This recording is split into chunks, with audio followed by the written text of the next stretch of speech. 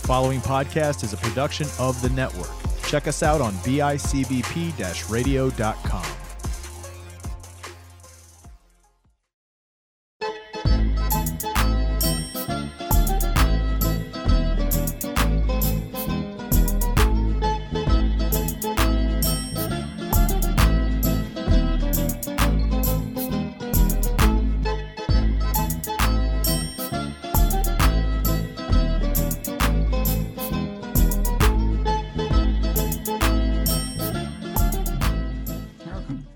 All right, guys, welcome to another episode of The Sit Down, and I am joined by a very good friend of mine, Peter LoJacano. Peter is the president of the Italian-American Federation of Buffalo, and I'm super excited to have you on the show. Thanks for coming on. Let me make sure this. It's a pleasure. I'm super excited to be here.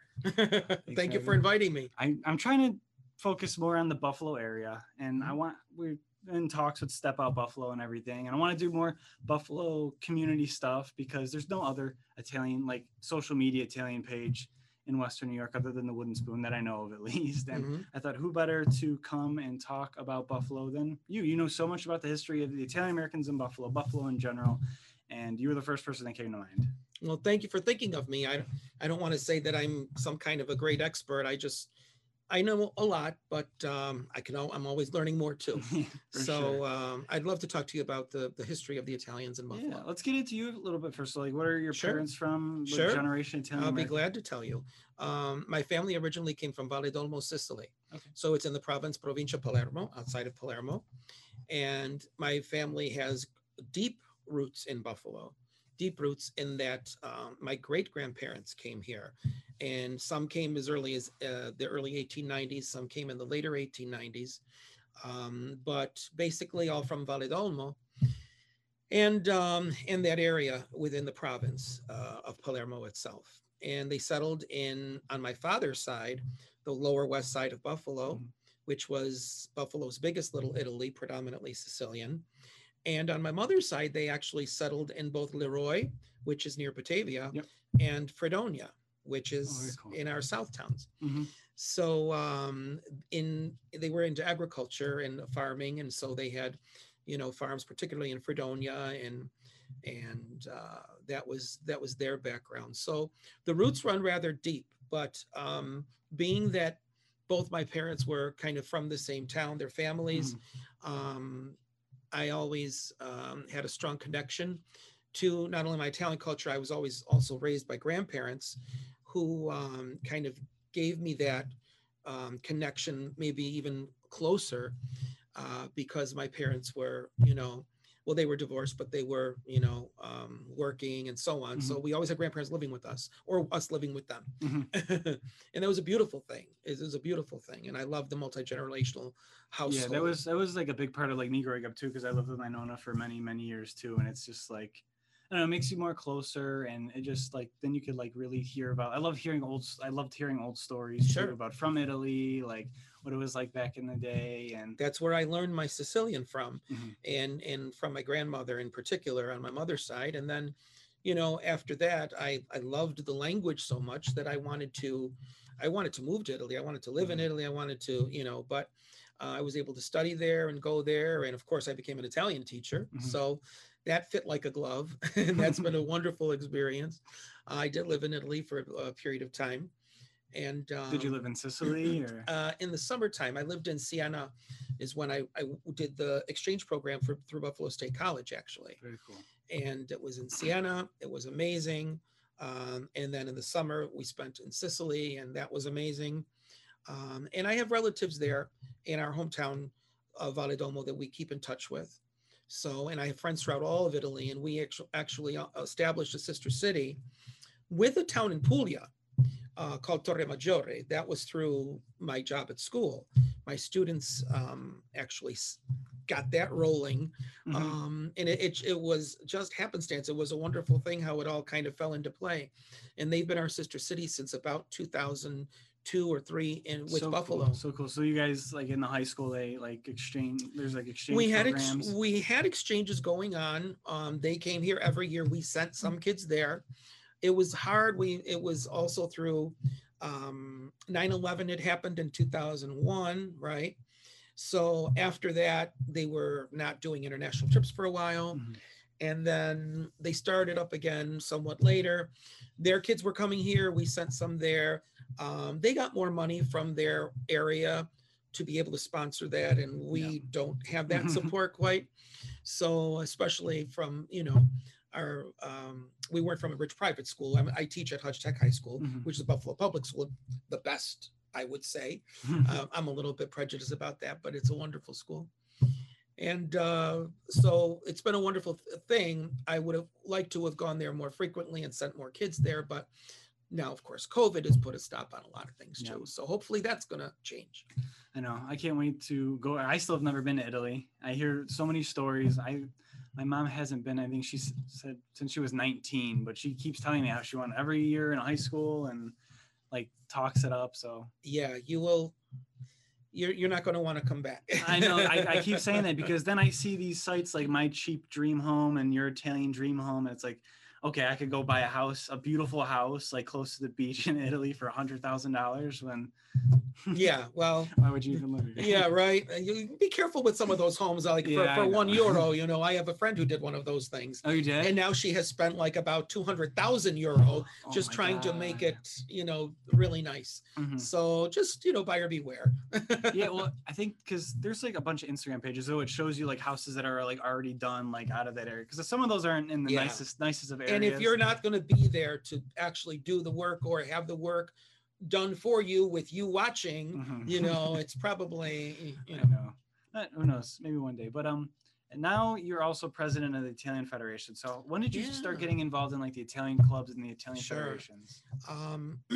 Well, let's see. I'm going to say it was probably around I was always, doing Italian things, I never missed a festival. I always went to the Italian Mass, St. Anthony's Church.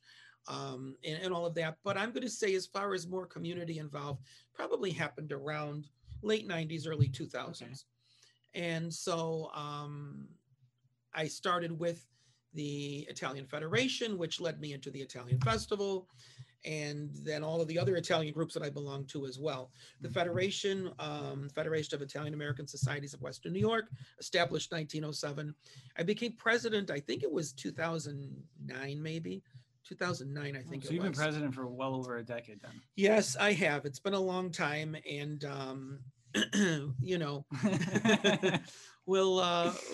been a wonderful experience. Yes. It's been a wonderful experience. It's a big job. It's not something that I take very lightly. I take it very seriously, and there's a lot of work to be done. And so, but with the Federation, basically we're the umbrella organization for the other Italian American groups and associations that want to be under our umbrella. Mm-hmm. And we have about 30 that belong to the Federation within our area, within Western New York. And we get together once a month and we promote each other's events and activities. Mm-hmm. And we always say, l'unione fa la forza, in unity there is strength. Mm-hmm. So coming together and helping each other to promote the Italian cause is what we're there for. Awesome. And we've had to defend it a lot as well. Of course. I mean, I'm sure that's many organizations could. Sure. I'm sure they have faced all the same struggles. But you said 1907 is when it began. But back then it was very different. This world, even around us here in Western New York or in America, in the big cities as well, Italians had it pretty rough. Had it very rough. Here in Buffalo, they were not supposed to cross Main Street. There were lots of fights and lots of they were always, the new immigrants that come into the area are the ones that get treated the poorest, and so at that time it was the Italians. And so this is like the late 1800s, early 1900s. Yeah, I would say, the late 1800s, early 1900s is basically when the largest numbers came. Mm-hmm. And Buffalo's connection to Italians actually goes back to the inception of Buffalo with the Holland Land Company and Joseph Ellicott, who, when he wanted somebody to lay out the streets for the grid for the city of Buffalo, and they hired Paolo Busti. Paolo Busti was born in Milano, and I believe he was in Philadelphia at the time. Okay. And they sent him probably a map of some sort and said, this is a city we want to make, at the Niagara River and here in Western New York. And so what can you do? Lay out the map. And so he created the grid for the streets, which still exists today. So cool. And that is pretty cool. That's and a Buffalo fun fact for you guys. Yeah. Our streets were laid out. And when I say that, I'm talking about basically, you're talking about downtown. You're talking about probably no farther north than Chippewa Street at the time. Yeah, but then we saw the map. I'll try to we'll go back down so I can get a picture so everybody like listening or watching could see it. But it like already includes Niagara Square and everything's laid out. And that was done by an Italian. And so we're very happy about that. And so, but as far as the majority of our immigrants, they came late 1800s, early 1900s, and we had several little Italies in Buffalo. It wasn't just the Lower West Side.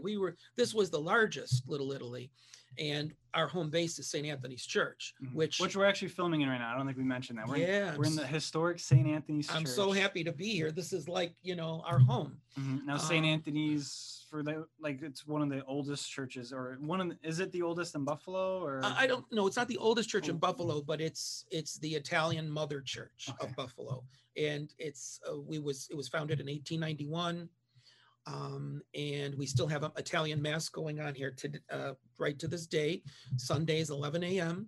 But we're special. We're unique, not only for that, but we've had 3 or 4 saints pray in this church, including Mother Cabrini. And Mother Cabrini made her visit to St. Anthony's in the, late 1890s. I have to double check on that.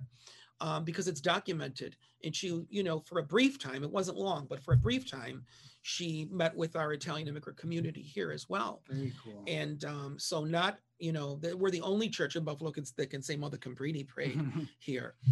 So we're so proud of that. And there's still Latin Mass today. We have the Tridentine Mass, which is the Latin Mass prior to Vatican II. And that happens at 9 o'clock on Sundays. And then there are other times for that Mass, I believe, as well. Very large community comes in for that. They come from all over Western New York, just like we come from all over Western New York here for our Italian Mass. Because the neighborhood, this was all tenements and all of that around here, which doesn't exist anymore. So we pull in from everywhere. And then we have an English Mass, which is actually going on right now on Saturday. Yeah. Very cool. So when did you really learn all this information? Just over the years being involved? And yeah, it's you learned it, I guess, over the years, being a part of it. It's when I walk into the church, it's like the walls talk.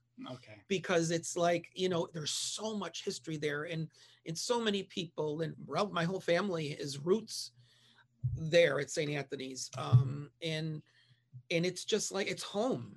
And especially in the Italian Mass, everybody knows everybody. And if you miss 1 week, it's like, oh, where were you? Are you okay? And it's our home. It's our home away from home. And then the Italian festival was actually based off the festival from St. Anthony's Church. Yeah, it was St. Anthony's Lawn Fade, which was really back in the 20s. Okay. So we've almost had 100 years of Buffalo Italian festival. Basically, I mean, they've moved to different locations, as we know, but still the original really came from here. It wasn't called the Italian festival then, it was St. Anthony's Lawn Fade, basically La Festa di Sant'Antonio maybe. And it was here, it was right in the grounds, and then from there it had moved to Connecticut Street, which was a Little Italy neighborhood at the time, which is, part of the maybe a little bit more Upper West Side of Buffalo, up Niagara Street. And then it moved to Hurdle Avenue.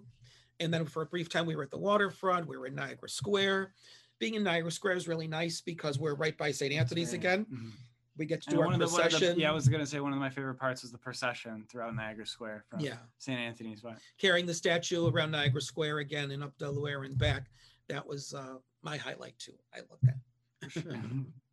So what kind of, I guess for those who don't know, what kind of goes into running, I guess we'll start with the Federation. What are some of the tasks or I guess what are some of the benefits of even joining the Italian Federation? Because I mean, I come to the meetings when I can, and it seems like I'm the youngest person there by 20 years. Sometimes we want to change that. Yes. We want to change that. And I've been I push my audience. I know we have a young audience sometimes, and I mentioned on the one podcast about like joining your local Italian federations. And I actually had like a couple of kids like reach out to me like in their like late teens, early 20s, like, oh, where do I go to do all this? I go, just That's Google, just awesome. Google it. That's awesome. We're always looking for new members and young members in particular, because we want to pass on all of the wonderful traditions. It's a family. It's a federation family. I feel all of our groups. There again, we come together to break bread and have this wonderful meal, but we do it once a month. But we're there to support each other, and so we're there in the good, the bad. We're there for everyone, and we try to be there for everyone. We have issues that we're working with. Obviously, the Columbus issue was an issue that we're dealing with, and the one thing you have to develop is a thick skin. Because if you're going to be a president of anything, or leading anything, Any group. you have to have a thick skin. Because first of all, try to get a community to agree on something. Two Italians try to agree on something. Everybody's got an opinion. We're famous for that, and I love it. That's fine. That's who we are. So I've developed a thick skin. But of course, the Columbus issue was an issue that we had to face. Columbus Day. Throughout the schools, also dealing with the statue of Columbus. And, that statue was built by the pennies, nickels, and dimes of our people, of our grandparents, of our great-grandparents who didn't have two nickels to rub together. And they put that in there. Columbus was chosen at the time to represent the Italian people based on, of course, the lynchings that took place in New Orleans when, the largest mass lynching I was just going to say the largest mass lynching in the U.S. Still. And so, Italians had great, there were a lot of horrible things going on, we'll say. And what year was about for everybody listening? That was I think it was 1891. So this statue was over. No, well, not our statue. Okay. But Columbus, after the lynchings and after that, it was determined that, what are we going to do for Italians to, make it, I don't know if you want to say make it up to them, but give them something to be proud of after all of this and whatever. And it was brought up that Christopher Columbus should be, he was probably the one Italian that non-Italians knew the best at the time. Okay, we're talking about back in the time.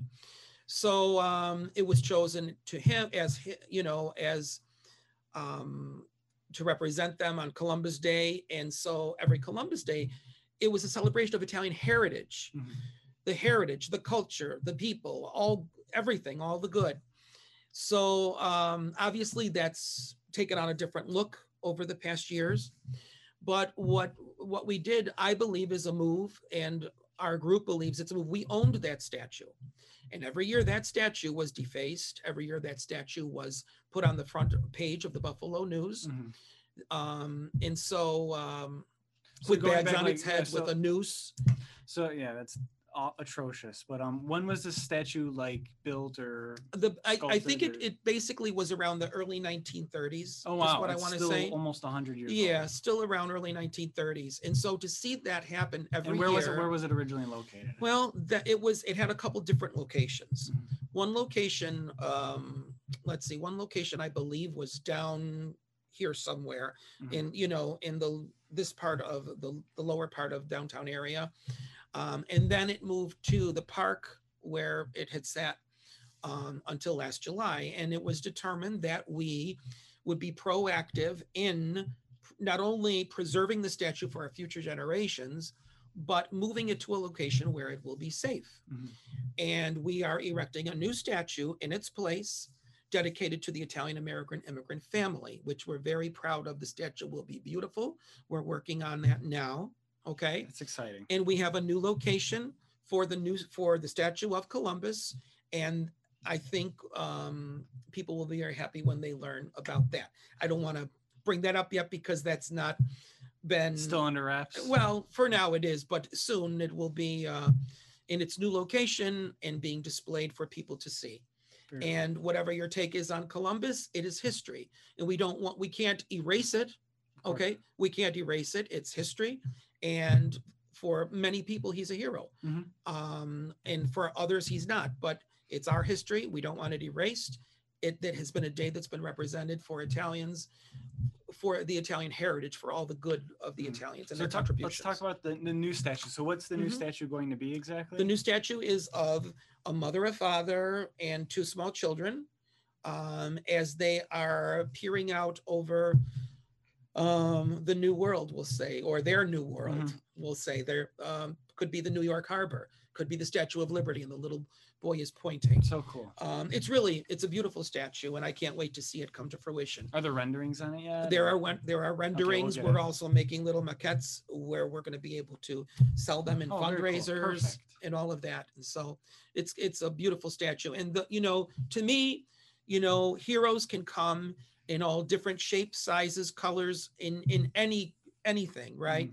And it doesn't necessarily have to be somebody who's world famous. A hero could be your grandmother. A hero could be your mother, your father, and what I particularly like about this statue is you have a woman and a man, and anybody that knows the Italian family knows that it's la mamma who's the man likes to pretend he's in charge, and on the outside he is in charge, but you go inside that house and la mamma comanda, she's in charge, really. Yes, she is. So our statue has those elements to it, which I think really make it special. Very cool. Awesome. Yeah. No, that was a good little segue. I'm glad we got in there. So what are some other, I guess, besides the Columbus Day issue, what are some other challenges that Italian Americans face? Or not, I guess, federations or I guess in a tradition sense. We're always looking at, obviously the mafia is a big stereotype, and organized crime is a big stereotype. And obviously there are things that come out, whether it's, or how Italians are portrayed in the media. And we always want a positive image, because we've said it before, 0.2% or less than that of Italian Americans have anything to do with organized crime. So that's another fight that we're fighting. But it's a celebration. Being Italian, we should celebrate more. We should celebrate our heritage and our culture, and we do, and our faith. And I feel like sometimes we're very defensive, and we, that's kind of been our role at the Federation too, defending our people, and rightly so. But we celebrate our people, and we celebrate all of the good and all of the wonderful things that they have done to help us be able to be here today. And it's been said in many other cultures, and I say it with Italians, we stand on the shoulders of those that came before us, and they've allowed us to be here today, to live the lives we live because of the sacrifices that they made, and they'll never be forgotten and always be cherished by all of us. Very, very well said. Very well said. So speaking on other people that should be celebrated, so what are some more famous, I guess, Italian Americans from Buffalo specifically that I guess we could dive into that. Okay. I had you told me in advance, I would have made a list. I get all these questions. Yeah, that's fine. That's fine. I know of some, of course. We have Paolo Busti. Well, let's talk about maybe more today. Okay. We have Mariana Esposito, or Esposito, really in Italian. Mariana Esposito has the longest running cooking show on PBS, and she does Ciao Italia. She does Ciao Italia on PBS, and she is from Buffalo. And I think she was raised just outside in Lancaster, in the suburbs, we'll say. But she is somebody we're very proud of. Tom Fontana is from Buffalo. In the 80s, he did Saint Elsewhere and Hill Street Blues, and he's been he's a great writer and producer of TV shows and other things. Michael Bennett was actually, his last name was really Di Figlia, and he wrote A Chorus Line, the Broadway show, A Chorus Line, and also Dreamgirls. So Dreamgirls, A Chorus Line, that came from Michael Bennett from Buffalo, New York. We all know about the chicken wing, of course, and at the Anchor Bar with the Bellissimo Teresa. Let's dive into that one a little bit for people outside of the Buffalo area that are listening. Sure. It's funny because outside of the Buffalo area, they call them buffalo wings. Yeah. But we never call them buffalo wings. We call them chicken wings, and we eat them with blue cheese. Yes. Which chicken is not ranch. We'll never eat them with ranch. Not a true Buffalonian would ever eat them with ranch. When Italians come from Italy and we have them try it, and they always say, ma blue cheese, ma che cos'è blue cheese? And it's like a gorgonzola. It's like a gorgonzola, similar to gorgonzola cheese. So then they understand. But that's a very obviously famous Buffalo dish. And we're very famous also for, different holidays like St. Joseph's Day in particular, coming up on March 19th. where we have, you know, a meatless buffet of these tables that have been put together and that are amazing. And one of the desserts that's so famous, we call them sfingi, but a lot of the East Coast Italians call them zeppole. Zeppole. We call them sfingi. And it's, you know, it's a deep fried dough, which is hollow on the inside, batter more than dough, batter. And you put powdered sugar on it, or you could fill in with ricotta, like a cannoli type filling. It's funny because my mom and I actually made it for the YouTube cooking show, and it's like right around this time, it's like it's just getting a ton of views right now. I think everybody's like searching it on YouTube how to make zeppole San Giuseppe. And... Absolutely. In Buffalo, there's sfingi, and your sfingi, I don't know if it's different from a zeppole, but the sfingi should be hollow inside. If they come out like a bowling ball, no good. Okay, they should be hollow inside, and that's when you can eat them just like that, or just put the ricotta. You can stuff them with that, like the cannoli filling. So March 19th is a sacred day, particularly for Sicilians, because of the drought from, you know, hundreds and hundreds of years ago. People prayed to Saint Joseph, and the rains came, and they promised him a table every year in his honor because of that, with the bounty of their harvests. And now people, since then, people have always made a promise too for St. Joseph's. Like, for example, I have a dear friend right now, in fact, who received an organ transplant. And his sister said, if he comes through this, I'm doing a St. Joseph's table because I'm making that promise to St. Joseph and God. And sure enough, she's preparing now for a big feast because it's been a success. That's awesome. Yes. That's a great story. Yes. And a lot of people do that with St. Joseph's Day. Back in the 40s, and many mothers had kids in the war, and they would offer that, you know, a St. Joseph's table for a safe return for their kids. Or if their children came back, their sons came back, then they would offer the table for San Giuseppe. And people, you'd take off of school if it was St. Joseph's Day too. You'd have off of school, and then, you know, if your teacher tried to, you know, he said, well, hey, it's our holiday, you know, it's a San Giuseppe. Awesome. Yeah. I mean, I'm excited. I think my mom wants to do something for St. Joseph's Day. I think my dad's building an altar for it, and she's making us cook all these different, she's making each of the kids makes entree and then a dessert. Beautiful. And she dared me that she doesn't think I can make sfogliatelle. Ah, sfogliatella. That's a big Napoletano dish. She does not think I could do it for some reason. Oh, well, I bet you can. You can do anything you put your mind to. I know it's a lot of layers. Yes. Right? It's a lot of layers. Like a preliminary Google search on it. It should be fun to get into it. Maybe I'll try to document it as much as I can. You should. That'll be awesome.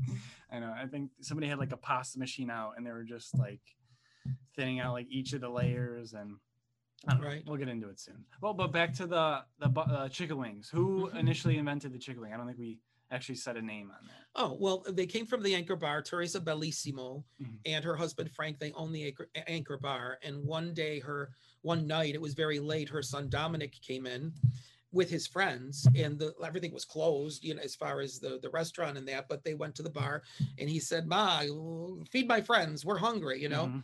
So she went in the back, and she threw together these wings and so on, and with her type of sauce, with the cut up celery and carrots and the side of blue cheese, which was all a part of it, which is now our Buffalo story of where it came from, the Anchor Bar, the Bellissimo family. There has been talk of other people in Buffalo that might have done something, you know, and they have their own way of doing it, but this is this is how that one was invented, and that's the traditional one eaten around the country. Very cool. I think we have to do a segment on that, or talk to somebody from Anchor Bar. And everybody's got their own opinion as to what's the best one. They're better from here, they're better from there. They're, you know, everybody, you know, just like I say. Yeah, it's like Buffalo wings, New York pizza. You're never going to make anybody agree on anything. For sure. Everybody's got their own idea. Yeah. So what's coming up, I guess, next for, I guess, like the Buffalo Federation? I know the Italian Festival, there's a lot of issues because of the COVID regulations and all that. We are always planning the festival, even though we don't know under what guidelines it is that we would need to follow should we have it. We're always hopeful that we do have it. Incrociamo le dita, cross our fingers. Also, we're very excited because we're looking for a June, July grand opening of our Italian Cultural Center, Centro Culturale Italiano, which will be on the corner of Hurdle and Delaware in North Buffalo, which was our last Little Italy, the later Little Italy, we'll say, in the city of Buffalo, Hurdle Avenue, which was where our Italian festival also was for many years. And on that corner, we've taken a library, an old Tudor style library that was closed up, boarded up. And we got into an agreement with the city and we purchased the property and we're renovating it now. At least $1 million has gone into it. And it is absolutely beautiful. It will be state of the art. We're looking for that grand opening around June or July. So that's huge for the Italian community of Buffalo. For sure. Well, we'll try to do something there. We definitely need to. Yes. Absolutely. We'll get some cameras and as much exposure as that. And then where could everybody, so what, I guess the next episode. So say you're a 20-something and late teen, like listening to this podcast right now. What are your, I guess, tips for them to get involved in this, into their Italian community? What I would suggest is, well, first of all of the Italian groups and organizations really need, and I'm going to start with them instead of the kids. They really need to do an in-depth look at themselves. And say, okay, for example, the Federation originally, when we started in 1907, it was about helping people integrate into American culture, okay? Helping them with the language, English lessons, all of this. That's not our focus anymore, all right? We don't have thousands and thousands of Italians coming into our city anymore, like we did at the turn of that century. So I believe everybody needs to re-examine their focus and look and see what is it that the community needs. What do we need to do to change ourselves to fit the kids of today? You're not going to make kids join your organization if you're running dinner dances. You're not going to make the kids join an organization if you're doing, I don't know, things that would be more for the elderly population, let's say, whatever that might be, okay? But whether it's a bocce tournament, which has been a lot of fun for kids too, we've done that. But whatever it is, you need to go to your board and say, okay, we need to involve the kids. What can we do? Some of the things that even at the festival, what do we do to involve kids? I started grape stomping, and we've done grape stomping now for the past 10 years, maybe. And that I have lines and throngs of kids wanting to stomp grapes. They'd be doing it all festival long if you could. So, I mean, I'm not saying that you need to grape stomp, okay? But what I'm saying is you really need to, for example, a lot of the older clubs and organizations, they're not very media savvy. They're not very technical. The technology is just past, and they need to really step up with that. So have a presence on the internet, whether it's through not only a website or a Facebook or whatever you want to choose, whatever a TikTok, exactly, whatever you want to choose, whatever works for you. But you have to really examine what the community needs are and how you're going to meet their needs, because they're not going to come to you to want to be able to, can I attend your dinner dance? So they can play the music of Frank Sinatra, which we love. And, everybody loves, but still you want those young people, because without them, it's gone. Yeah, it will be gone, and it's only a matter of time. So seriously, really, I think there's a lot we could do with the young people, and get those children and the grandchildren to come to a meeting. Have a meeting with the young people of the children and grandchildren of the organizations. It doesn't always have to be the grandfather's the only one that comes. Have a grandchild day or something. Get them all together and talk to them. Have communicate and see what it is that they would like to do. And whether you could do Italian lessons, you could do tarantella dancing lessons, for example, bocce lessons, for example. Those are just easy things, off the top of my head, but there's so much more, really. There's so much more. Very, very well said. Well, Peter, I can't thank you enough for being on the podcast. I had a blast. I'm sure we could do many, many more in the future, because there's so much to learn about Buffalo, federations, running an Italian festival, St. Anthony's Church. So I look forward to having you on again. I would love to be. And we have so much more to delve into Mhm. as well. There's Mhm. still a lot to be said. Yes. A lot more Italian roots in Buffalo. And please forgive me, famous Italians out there. I know there's about 50 more that I just kind of missed. I know. Well, yeah, I mean, there's a day for them. Okay. We'll cover them one day. But everybody who is in the Buffalo area, I guess, listening should look at what website for the Federation? FIASWNY, which is Federation of Italian American Societies of Western New York. But we also have a Facebook page. Awesome. Perfect. So that'll be in the description. So anybody in Buffalo, and you can even message the Wooden Spoon Media on Instagram or Facebook or whatever, and I'll direct you that. But thanks for coming on. Awesome. Everybody else listening, make sure you're subscribing, following the podcast, and we'll catch you in the next episode. Ciao. Il piacere è mio, tutto mio. Grazie.